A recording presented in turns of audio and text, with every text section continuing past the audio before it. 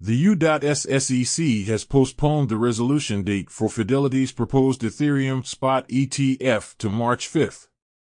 Cody has introduced a $25 million ecosystem development fund to drive privacy-focused initiatives.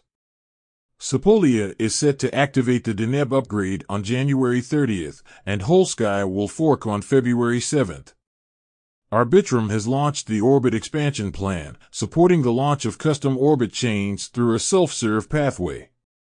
Crypto Unicorn, a blockchain game, has migrated from Polygon to XAI.